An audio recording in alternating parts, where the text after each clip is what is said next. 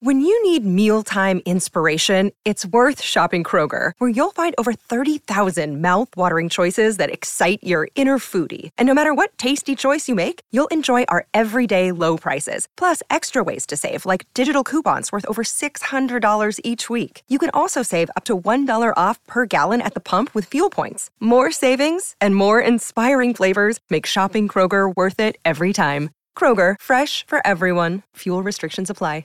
Another day is here, and you're ready for it. What to wear? Check. Breakfast, lunch, and dinner? Check. Planning for what's next and how to save for it? That's where Bank of America can help. For your financial to-dos, Bank of America has experts ready to help get you closer to your goals. Get started at one of our local financial centers or 24/7 in our mobile banking app. Find a location near you at bankofamerica.com/talktous. What would you like the power to do? Mobile banking requires downloading the app and is only available for select devices. Message and data rates may apply. Bank of America N.A., member FDIC. Progressive Insurance protects people's cars, homes, and other vehicles. But if you've ever seen our commercials or even just heard our name, you probably already knew that. What you may not know is that we support Humble Design, a nonprofit that furnishes homes for families and veterans emerging from homelessness. Because a little help goes a long way. And a lot of help, well, you get the idea. Now, if you already knew all of this about Progressive Insurance, we're impressed. We'll have to find something else cool to tell you next time. Find out more about how we're dedicated to our customers and communities at Progressive.com. Progressive Casualty Insurance Company and Affiliates. You are listening to The Blue Room. It is our weekly show, a day later than usual, because obviously the Toppies were in action last night.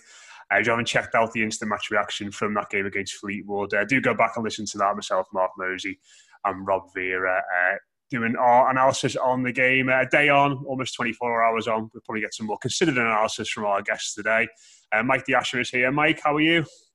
All right, I'm all right. It's nice watching Everton win 5-2 again. Be nice to get used to that, wouldn't it? Absolutely, mate. Si Magnus here as well. Si, how are you doing, mate? Yeah, it's always a sunny day after the Blues win, isn't it?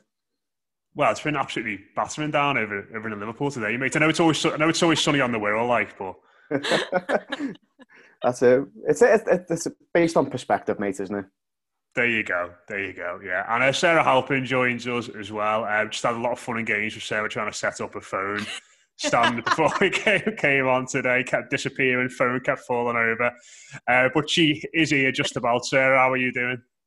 I'm doing good, thank you, mate. I'm sorry if I'm at a little bit of a weird angle. My phone's sort of doing a little, got a little angle going on at the moment. But I'm here and I'm happy with, like Mike said, that back-to-back 5-2 wins. You can get used to this. Yeah, I sort of got the impression that you sat there at home with your head tilted to the side just to sort of level out the camera a little bit. A little bit. I might just get like a shave long out or something and just really get comfortable here, to be honest with you. Fair dues. Why not? Well, everyone is very relaxed about Everton at the moment, aren't they? Maybe not completely relaxed last night at points in the game because of a certain Jordan Pickford. We'll come on to speak about him. And that performance, of course, as a whole, we'll look ahead to the game against Crystal Palace at the weekend, which is a top-of-the-table clash. It's a big one. It's really exciting, I think, to see where Everton have come from. That's on Saturday, and on Sunday as well. Everton, Willie Kirk and his team, really informed team, are up against Chelsea in the FA Cup at Goodison Park. That should be a fascinating one as well. So we'll get Sarah's thoughts on that as well. So we'll start off with the game last night. Si, I'll come to you first, mate, before getting Sarah and Mike's thoughts on it. What did you make of the performance overall?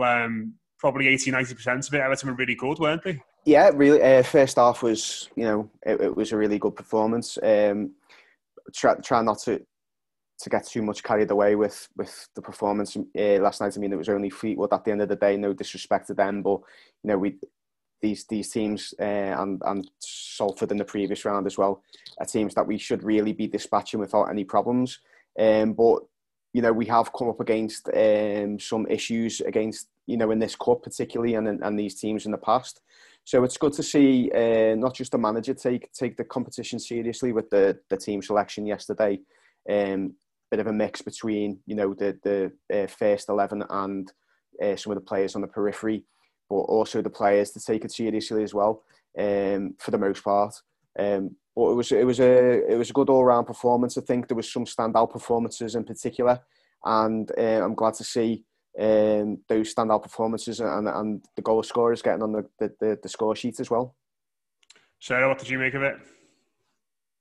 Yeah, it was made up, and what Si says is right about it being a lower league opposition. But for me, actually, that was kind of a really big thing. I feel like in previous seasons, Fleetwood Town away a week after we beat Salford, that could have been a banana skin. And when you look at the goals we conceded as well, I mean, to go in very, very comfortable at half time, to concede give away 2 goals as well in the second half.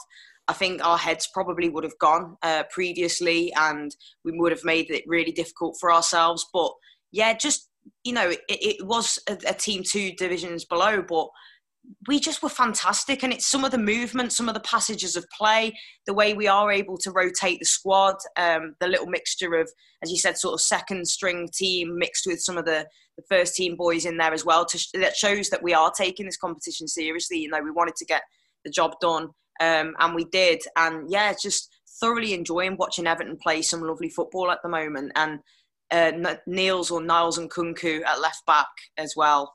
Just to see his performance alone last night was an absolute joy, to be honest with you. Mike? Enjoyable is probably the right word. I think I haven't seen Everton dispatch a lower league team as they should have like that for quite a long time for the most of that match. But as per usual, I think we go back to an existing problem that we've seen for a long time, which is Jordan Pickford sending the absolute willies up the rest of the players in that team. Just, it reminded me a lot of a Watford game at Vicarage Road a few years ago, where Jordan Pickford has a shaky 5 minutes, the entire team wobbles and the House of Cards comes crashing down.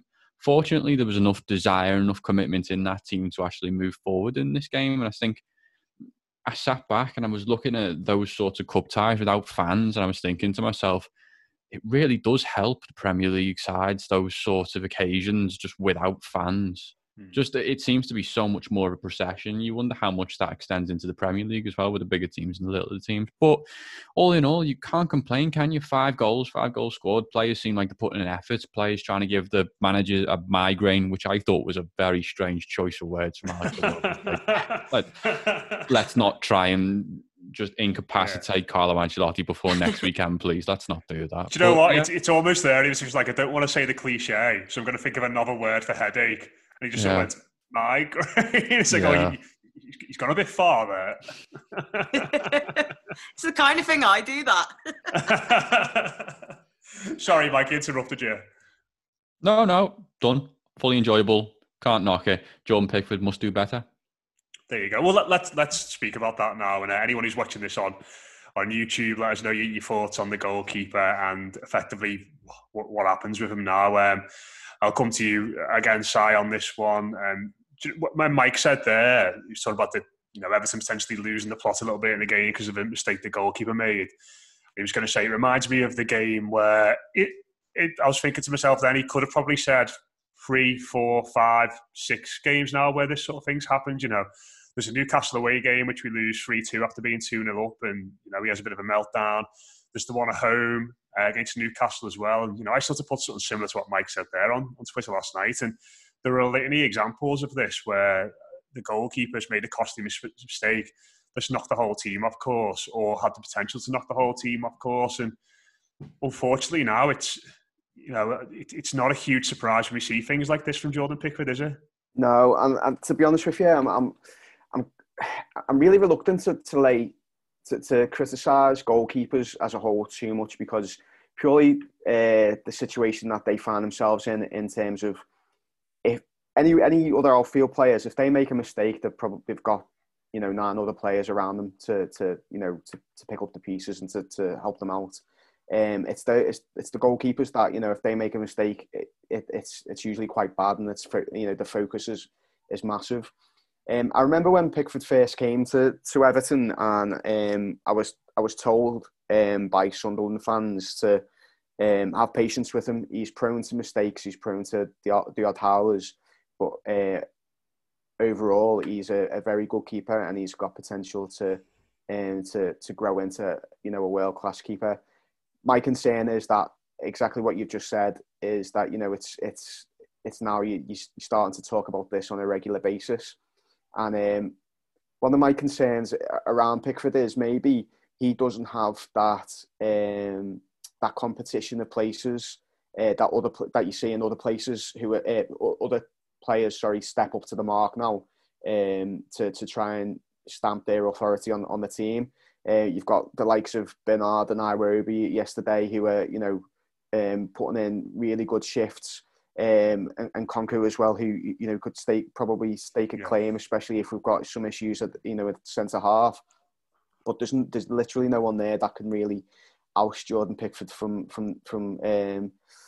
in between the sticks. And I'm wondering if that sort of complacency has got something to do with his attitude going into those games, and maybe it has been spoken about before about his cockiness around when he's made a mistake and he's gotten away with it. Maybe it's that fact that he knows that there's no one there to that realistically can take his place. He's almost guaranteed first name on the team sheet because purely because there's no one better. So I wonder if he does need just a little bit more competition, whether that would bring out a better version of Jordan Pickford.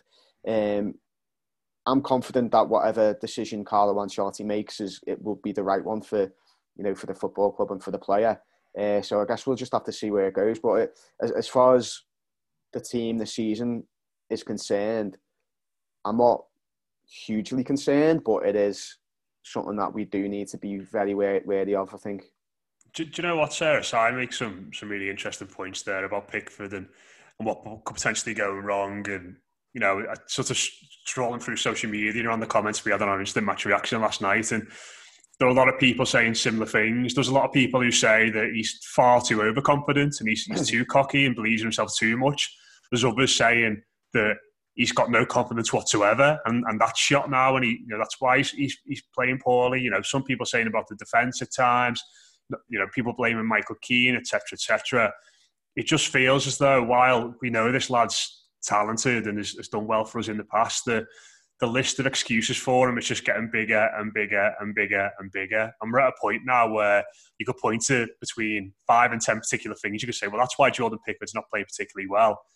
Does it come to a point where we've just got to say, maybe it's him. Maybe it's just this lad not being focused enough, maybe not good enough. Yeah, I mean, it is a concern. Again, last night, as we said, I mean, it's not the best pass back, is it, from Michael Keane, but it's something that should be being dealt with relatively, simply and comfortably. And yeah, it just seems to happen again and again, doesn't it? It's obviously not the conversation we want to be having after another good win last night. It's like tainted by these errors again. And yeah, I think that's a really interesting point, Matt, as well, about, people talk about him being overconfident and on the verge of cocky and arrogant, but could it be a massive lack of confidence at the moment and panic and fear of making these mistakes? And I think he was visibly a bit rocked after the first one yesterday as well, and obviously the second goal.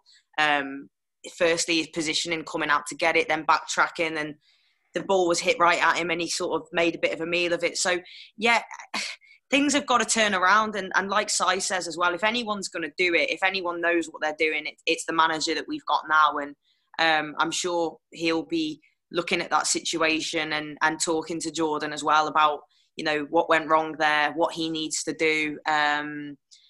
Because, that when he first came here, he was brilliant, wasn't he? But everything looks so good at the moment, but you've always got that kind of heart in your mouth feeling of, when a ball's whipped into the box, when someone's going in on goal, like, is it going to be dealt with, or is there going to be a howler or a mistake, or error in there? So right now, that is our main concern, isn't it? The goals going in at the back. So yeah, I honestly, I don't know the answer to that one. I think it'd be good to get a keeper in, definitely. I know we were linked for a little while with Romero from Manchester United.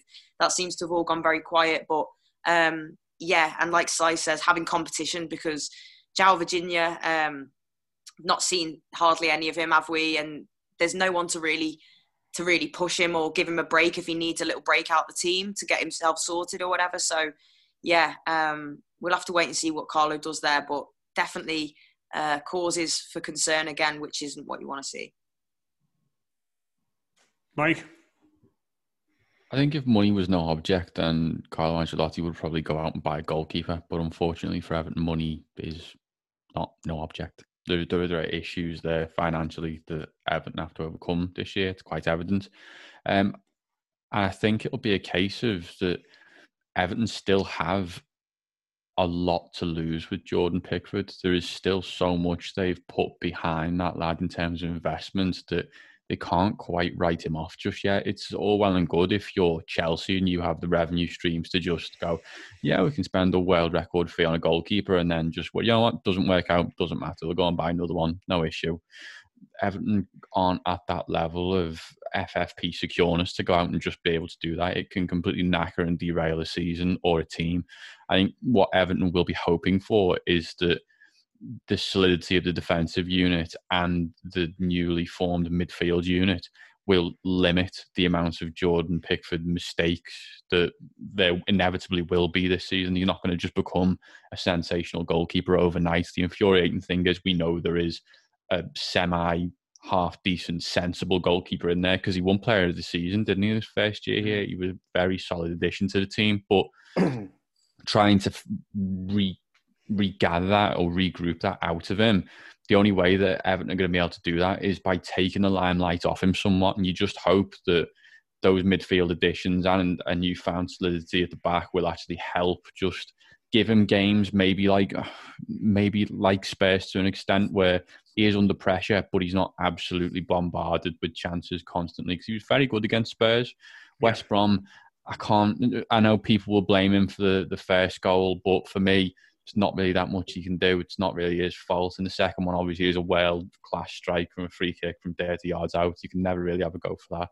So it's only really this game that we've seen the Jordan Pickford of old. And you do just hope that 2 out of 3, if it's going to come round every 3 or 4 games, it's going to hinder Everton getting to the top 4 or whatever the highest aim is Everton have for this season. But you would hope with all that newfound solidity that they can still push for European football. Do you think, I'll come back to you on this one, Mike, before getting everybody else's thoughts, and I know what you're saying in regards to FFP and all that, and Everton, of course, I've got to be frugal in some aspects because they've spent money on high-profile players already this summer. Is there not a situation where you could go and get, maybe not Ben Foster, but a Ben Foster-ish veteran goalkeeper who you could at least say, all right, they might not come in and usurp Pickford quickly, but if Pickford has a game like he had last night, or he has a game like he had towards the back end of last season against Wolves, where there's some accountability then, where you're not terrified to bring somebody in to replace him for a game, just by measure of saying, you haven't played well, so therefore you don't play again next week, as would probably happen in any other position in the squad. Absolutely, and if that sort of deal is on the table, Everton do have to go for that. And like I said in the summer, my choice would be to go and get Ben Foster before he signed that deal at Watford to keep him there for another year. It would have been perfect for Everton to just get him on a 1 or 2 year deal. But there's not many of them half-decent, solid keepers about who you could just ask to come in and do that sort of job, unfortunately. If Everton can go and find one, I don't think you're going to be able to go and get someone like Sergio Romero on loan, because I don't see United just going, yeah, go on, take him on loan for a bit. They'll want a proper fee for him. What about someone like Tom Heaton at Villa? Who's still injured and probably not going to be back until when? Oh, is he injured? Okay. I think he's still injured from that. Did he do a ligament injury about January last year? Keeps him out probably. Not him then. Not him. Well, do you know what? If he comes back in like November, suddenly you're sat and saying, okay, then that's a half-decent option. But again, that's the sort of keeper you are looking for, someone who's experienced, who could do a job, but isn't going to cost you the world, and you can only have for a year and then send them right back to where they came from. Yeah, just a few comments on Pickford. Two for you said, I think a big reason we keep playing Pickford is because of his distribution. Los Angeles Junior really that bad? They never get a chance. Dan Ferrugi, I think I'm pronouncing that right, mate, say, I'd like us to go and buy a new keeper, but there are other positions in the squad that need addressing first. Centre-half being one of them. If a club comes in and we can make our money back, do it. I mean, do you look at the squad currently signed, say centre-half is still a top priority? Yeah. You still say that's top priority? I think so. I think going into the summer, going into the window, I guess, I think the midfield was sort of, it was that was the main issue, and that's been addressed. I think there were some just some question marks over Calvert-Lewin and his ability to convert into a 15 to 20 goal season striker. I think the way he's approached the season from the start, I don't think we might not have that to worry about, to be honest with you, because he's a third or a quarter of the way there already. So I think my one of my big concerns was the centre half position, because I'm not a big fan of the three centre halves that we've got there, to be honest with you. I don't think I think individually they might be one or two of them might have the ability to have a future at the club, but as a unit, as a defensive pair, you want them to sort of play off each other and have that that understanding. And I don't feel that either Keane or Mina, or Keane or Holgate or Mina, they don't have that understanding going, and there is too many mistakes.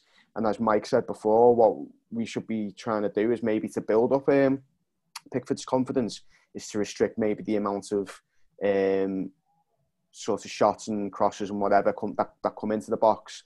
And I think when we are on the back foot, there is still a bit of a nervy issue there, and I think that's to do with the fact that we don't have that solid solid defensive line. Might be interesting to see what Dina can do, centre back. If we've got the option of Nkunku at left back, it just gives Ancelotti, I guess, a bit of a migraine. But it's I do think that it's an area that we do need to recruit into. But I think, again, going back to Pickford, and if we're talking about maybe pushing him for getting someone in to push for places.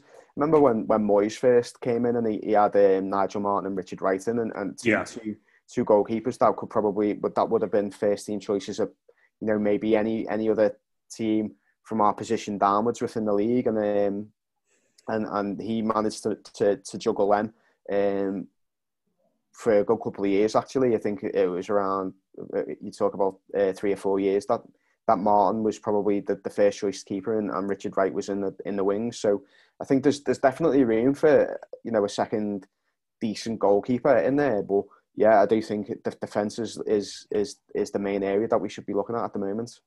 Yeah, we need a modern day Nigel Martyn, don't we? that's a good way of putting it. We do a lot for him. Just a suggestion on Twitter there. Someone suggested Toofy saying Gazaniga from Spurs. Give us a shout on YouTube for your not that good but could be all right goalkeepers for us. Ones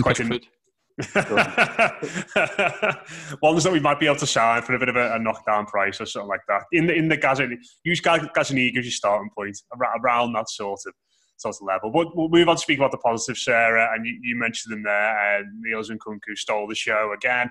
Man of the match on the club's official Twitter account, and seen loads of videos today on Twitter doing little snapshots of his performance, some of the best moments he's of his game, and he just doesn't look flustered, does he? It's second game for the football club, and he was magnificent again, and he's like a runaway train down that left-hand side, isn't he? He's just a joy to watch. He is an absolute joy to watch, and it's so easy to get carried away and excited about players. I think one of the most obvious examples of that is Tom Davies's goal against Manchester City, and you look at the way in which that hasn't progressed the way we would want it to. But this just looks, it's obviously a totally different position, totally different kind of player. And it's against lower league opposition, again, both his games. But he just looks unreal. And a player of that talent with that kind of finesse and class in their game, I think it doesn't matter who you play against, you're not going to lose that. And he just looks so sharp. Some of the link-up play, the assists and, the cheeky little back heels. And the last assist as well from Moise Kean. I lose track of all the good things he did in that game, because I feel like every minute he did something. Do you know what I mean? There's all these. You could do a show reel of him from last night alone, and probably sort him out, get him a move to like Barcelona or Real Madrid or something. Not that we want that to happen. He just looks fantastic and really exciting. You know, we talk about the 3 big transfers, if you like, that came in. Obviously, Alain Doucouré, James Rodriguez, and Nkunku was there first, and he didn't really get the proper reveal and, you know, all that kind of stuff when he signed because of the situation with COVID. And obviously, a lot of us were just first hearing of him and learning about him. But my goodness, he looks like...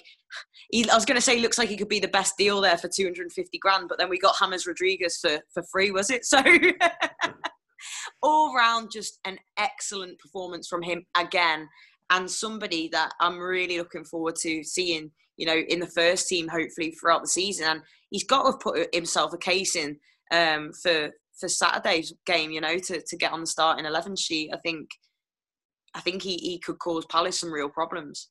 Yeah, I think the biggest compliment I could probably pay him, Mike, is that 2 games into his Everton career and no one's pining for Leighton Baines, are they? Everyone's just really excited about this lad.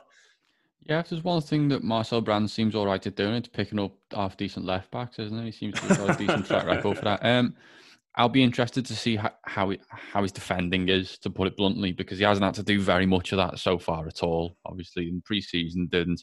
And the 2 games against Salford and then against Fleetwood, wasn't very much defending to do at all. Position seemed relatively okay, though. Saw a few little spots that obviously need adapting and need refining. But if that lad can defend, then Jesus, they've got some player on their hands, because going forwards, that's a sensational left-back who's just ready for the Premier League right there. It's just a sort of fullback that you look at and it gives opposition fullbacks nightmares. And it's that sort of player who can take it on the outside, can take it on the inside, but he's always going to find something at the end of it. And the one thing that I absolutely love about it is the variation of crossing that he's got, whether it's that deep one right to the back post, whether it's just a swing ball just straight across the front post, or he gets to the byline and plays in a lovely cutback, or he backheels it to Moise Kean very nonchalantly. All of it. It's just the variation of the delivery is sensational for a lad of his age. What is he, 19 at the minute, new to a new country, doesn't really speak the language that much. I think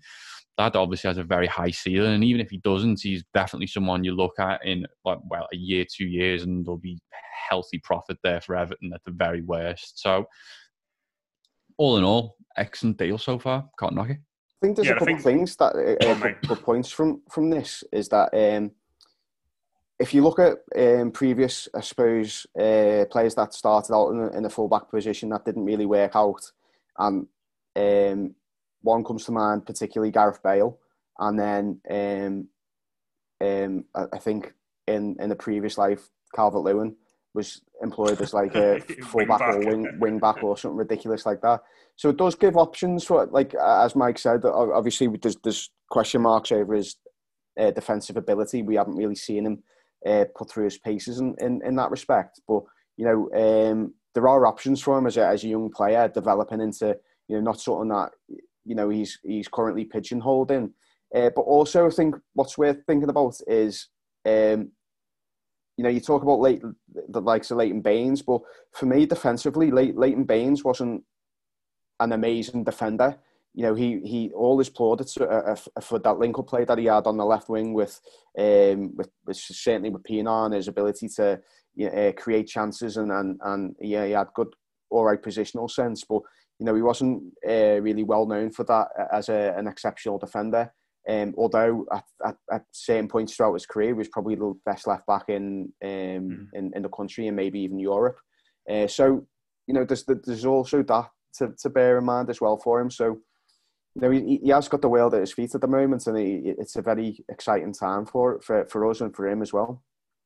Yeah, I think it's in regards to the Premier League. I think I'd be surprised if he was starting games in the Premier League for a while yet. But I do like the idea of him maybe, if we're trying to get ahead in a game and you just lash him on at left back, you put Deeney centre back for, the last 10, 15 minutes up against the tired right side, maybe just say, go and run right down that side, lad, Or maybe there's a situation there where you can look at where we can play a back three with Deeney as a third centre back in playing as a left wing back, All of a sudden it's it's gone from being the start of this window, even after we'd signed in Cuckoo, to saying we need to get a backup left back in, to going, well, we've got a backup left back in, and then potentially someone who people are looking to get into the team in any way, shape or form, because he's that exciting. Mike, were you going to make a point there?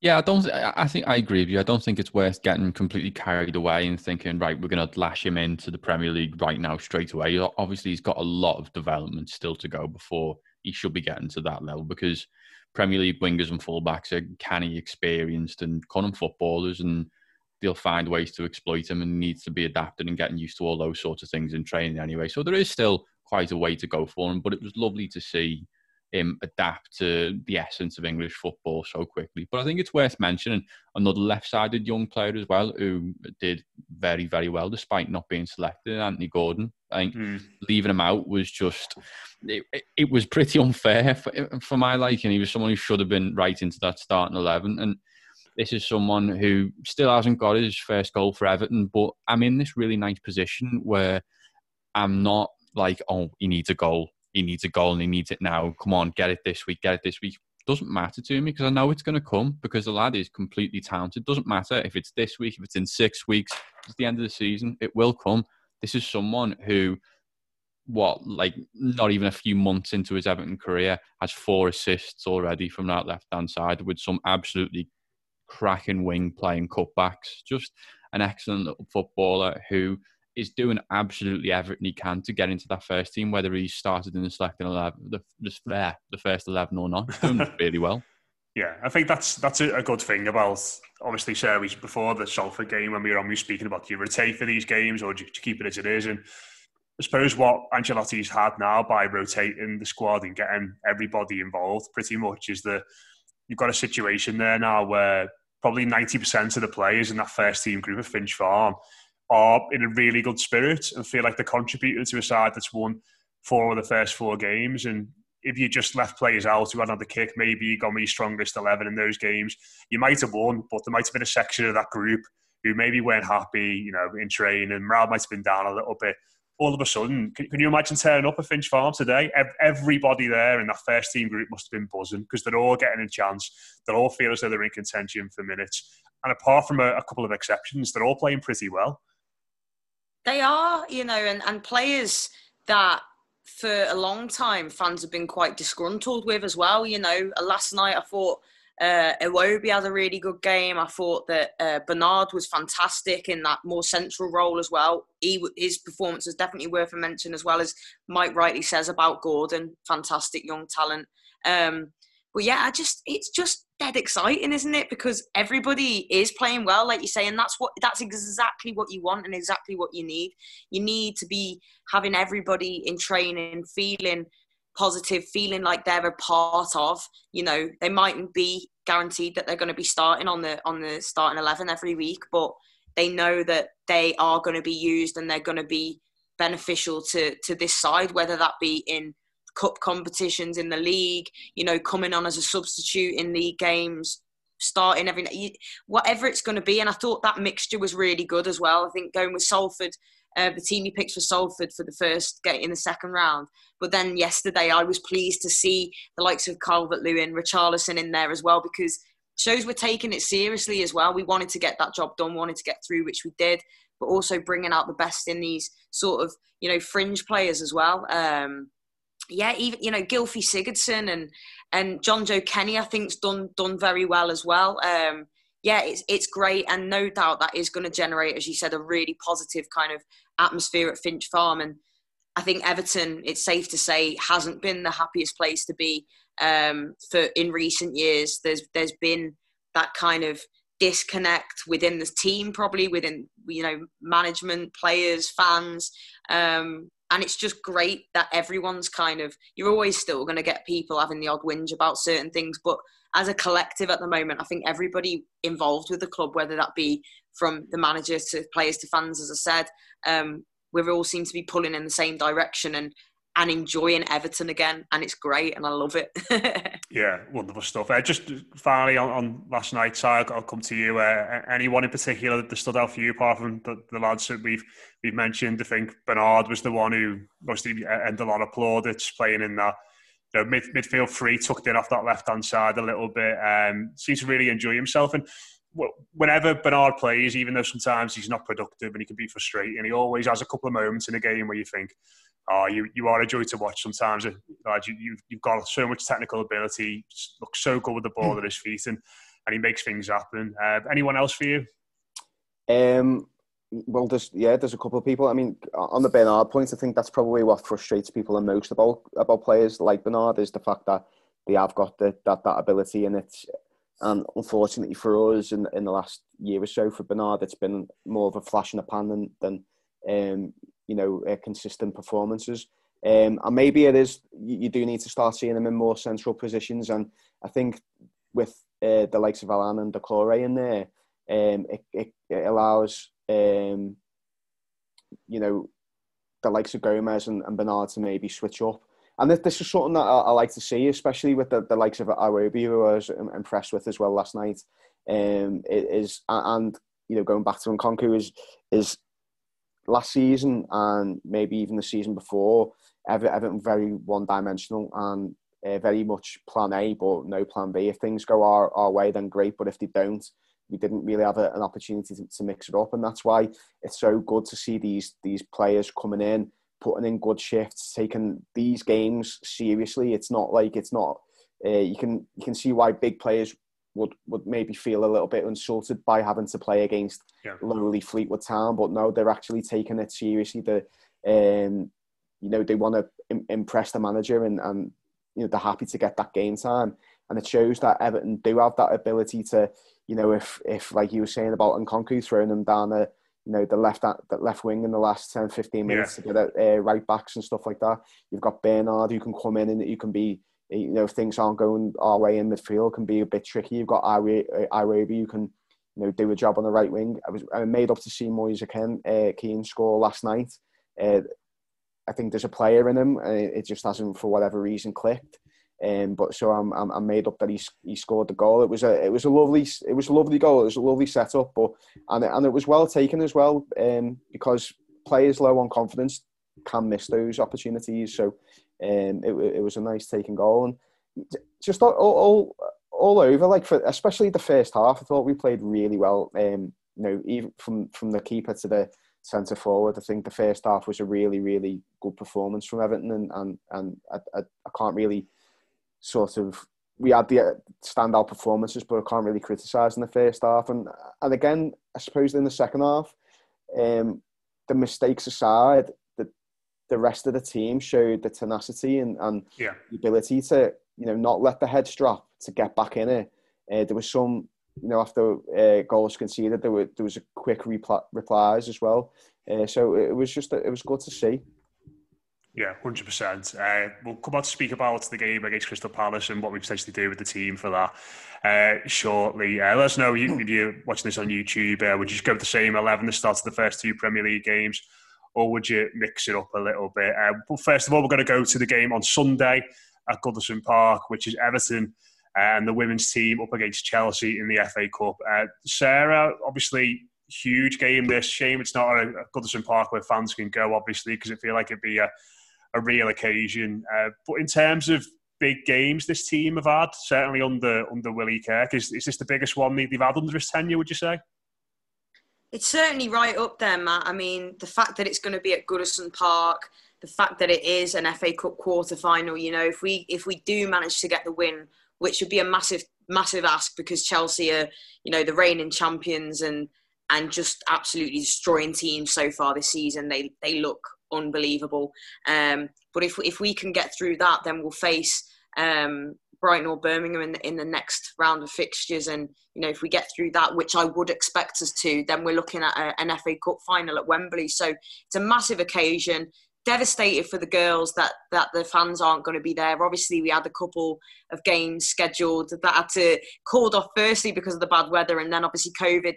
We were due to have the derby at Anfield, and that had sold out with fans. There was obviously a huge hunger to be there from our fans and desire to go and watch them play. And now more so than ever, with the business we've done over the summer, we've got one of the best looking squads in the top flight of women's football in this country. And yeah, really up for this, and a massive, massive game that I'm sure. Well, I know our girls are really looking forward to it, and they've got the belief that we can get this done and get through to the semi-finals. So huge game at Goodison, and hopefully we'll see the Blue Girls sticking some in the back of the Gladys Street net. That'd just be brilliant. Really looking forward to it.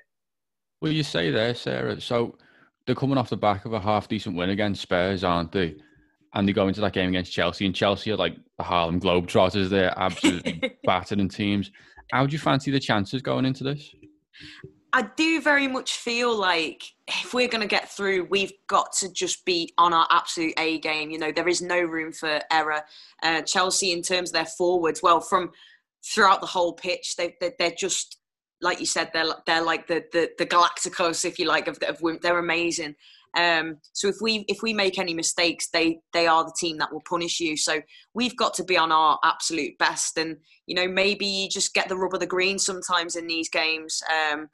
Try and keep their forwards quiet, but yeah, I think we can definitely do it. But it is definitely it's unnerving when you see them dispatching teams 9-0. I'm not going to lie to you, you know, and you know, although we've won both our games yet to concede a goal.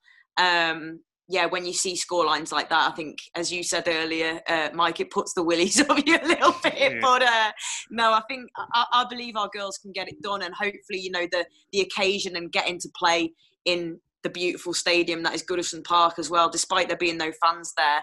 Hopefully, they'll get that Everton spirit in them, and you know, I hope that all Blues will be watching. You can stream it for free as well.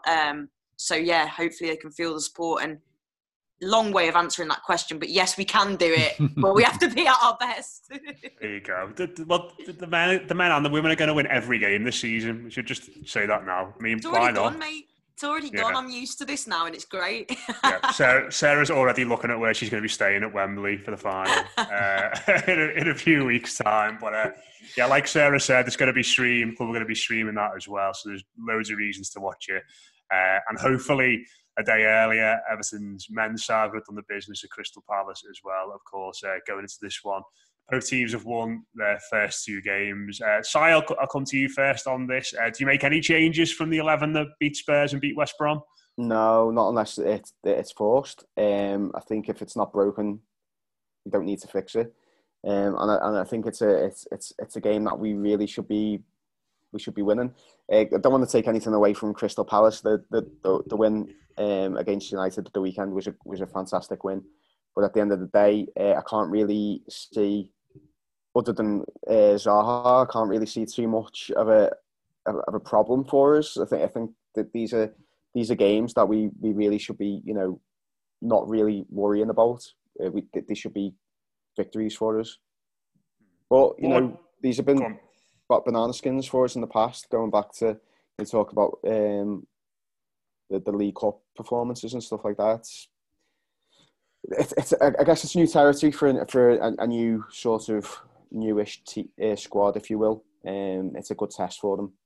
Yeah, I think that's an interesting way of putting it, actually, Mike. Because this Everton team is going to still does feel very new when we're seeing those lads come back into the side at the weekend. Whereas Palace, I think the reason why they've been effective at the start of this season, maybe while other teams haven't quite hit the rhythm, is just you know, that 11s feels like it's been in place for about 2 or 3 years now, doesn't it? You know, they've obviously brought in Eze, who thinks a real talent, but you sort of expect him to be on the bench at the weekend. Batshuayi's back again, but you can sort of guarantee what their 11 is going to be before they set out on the pitch, and that's how they play, and that's what they're about, isn't it? That cohesion and that togetherness. Oh, absolutely. I think that's what served Roy Hodgson so well there over the seasons that he has been there, is they, by hook or by crook, get to the end of season objective and complete it quite easily. Like, I can't really remember them being involved too much in a proper relegation scrap, which, let's be honest, they really were before Hodgson was there. He's done quite all right with those set of players. I don't like playing Crystal Palace. Do not like it.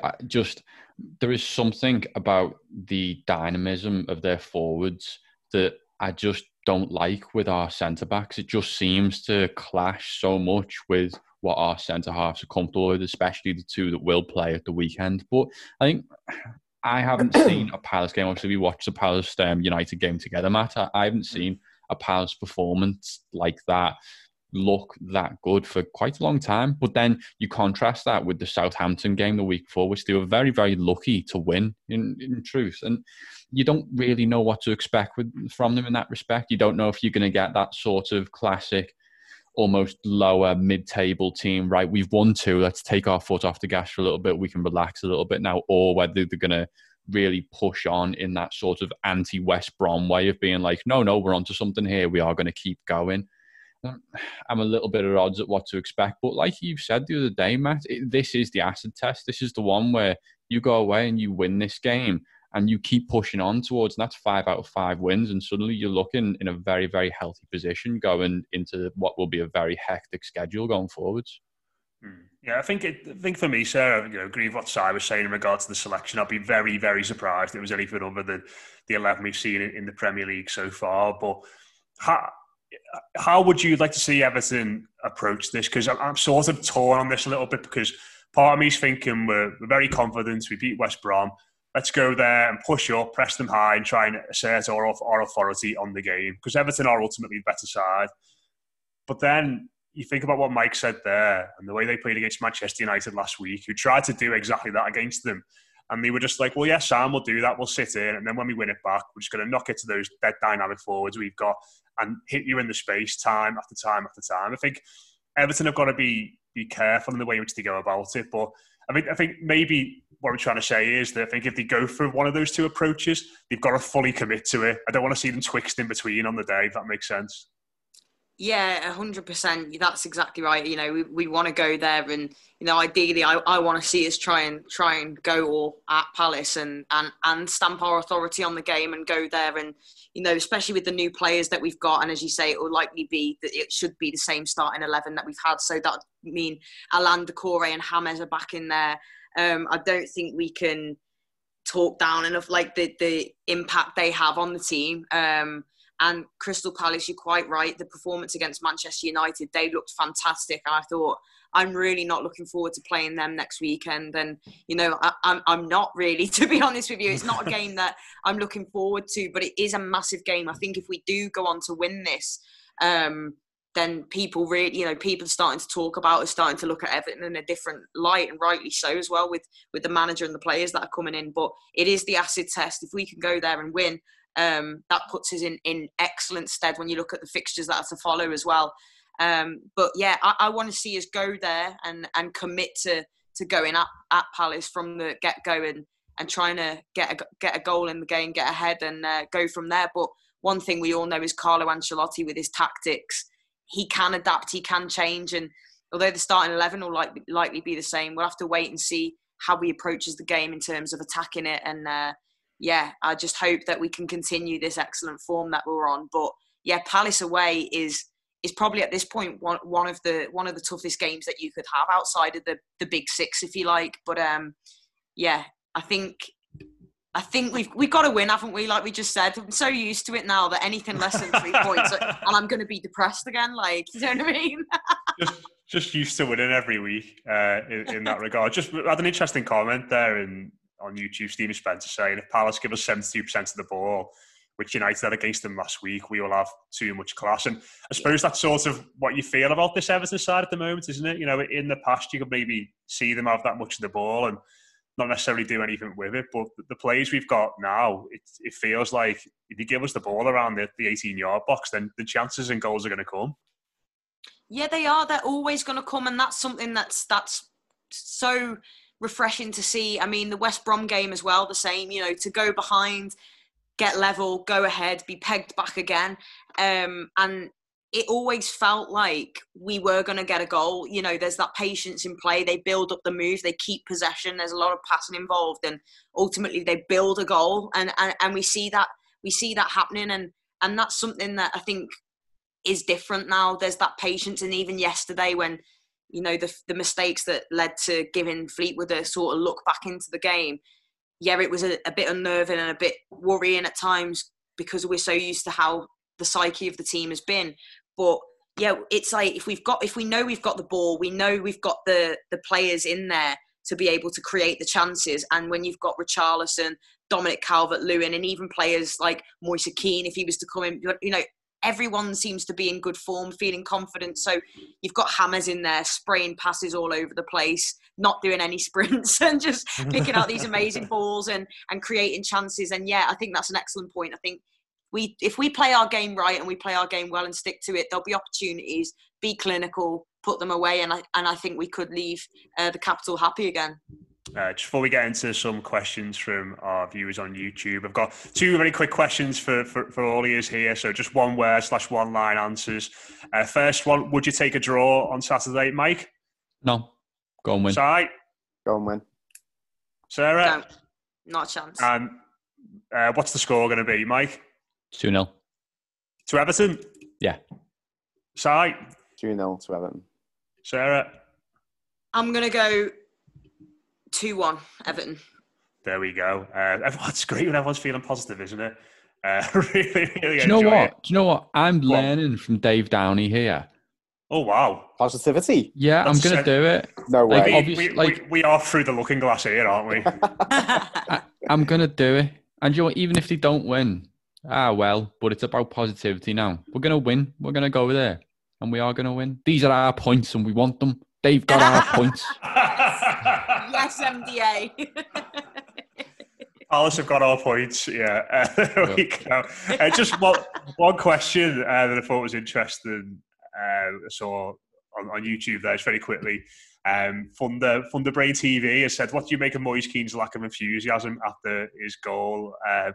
One of those things I'm not reading too much into. I mean, I'll throw it out to you guys. I mean, if he doesn't celebrate like that, in inverted commas, if he gives it the big one on a knee slide and starts giving it loads, everyone's going to go, what a dickhead, he's celebrating the fifth goal in the last minute against a lower league team. I mean, it just feels like he can't really win at the moment.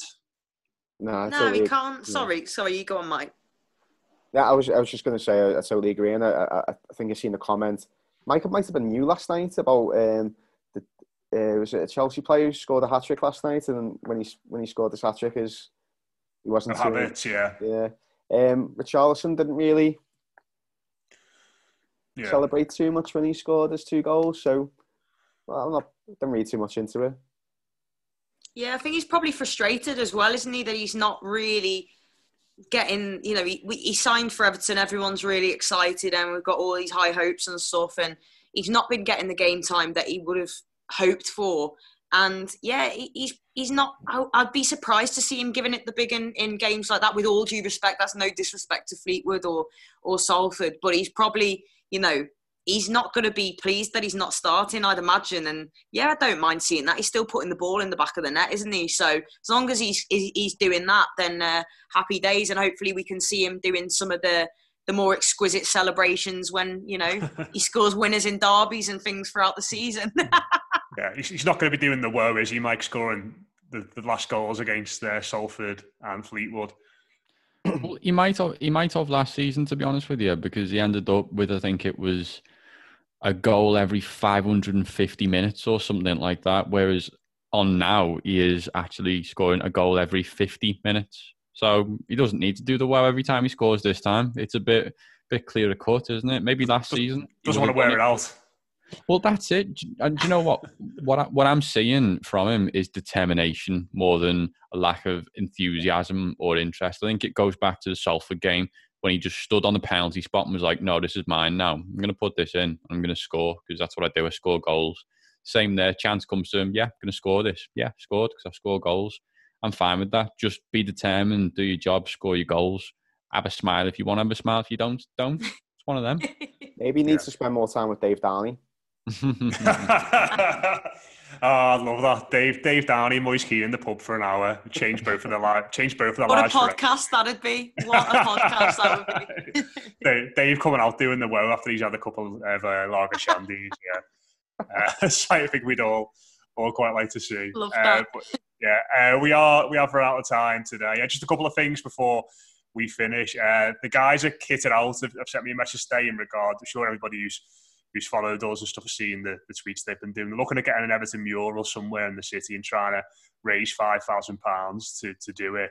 And they're only £500 away from their goal now. So if anyone has got anything to spare, I know it's hard for people given the circumstances, but if you want to see a bit more of an Everton presence in the city, it's kitted out 1 on Twitter, and you can donate there and have a look at the good work those guys are doing as well. So do go and check that out. And like I said, if you've got any money to spare, why not fling it their way? Just another couple of other bits as well. Obviously, Palace at the weekend over on Blue Room Extra. I spoke to the HLTCO accounts down from over there about Palace and what's going on this weekend. That's over on Blue Room Extra. If you want to hear a bit more from us, it's patreon.com/the Blue Room Extra. A lot of new content going on there at the moment as well. And one thing I should say, which I never say actually on this, we've had a lot of new people listening to us recently. Do us a favour and give us a review on iTunes, preferably a 5-star one. If you don't like us, don't give us a 1 star.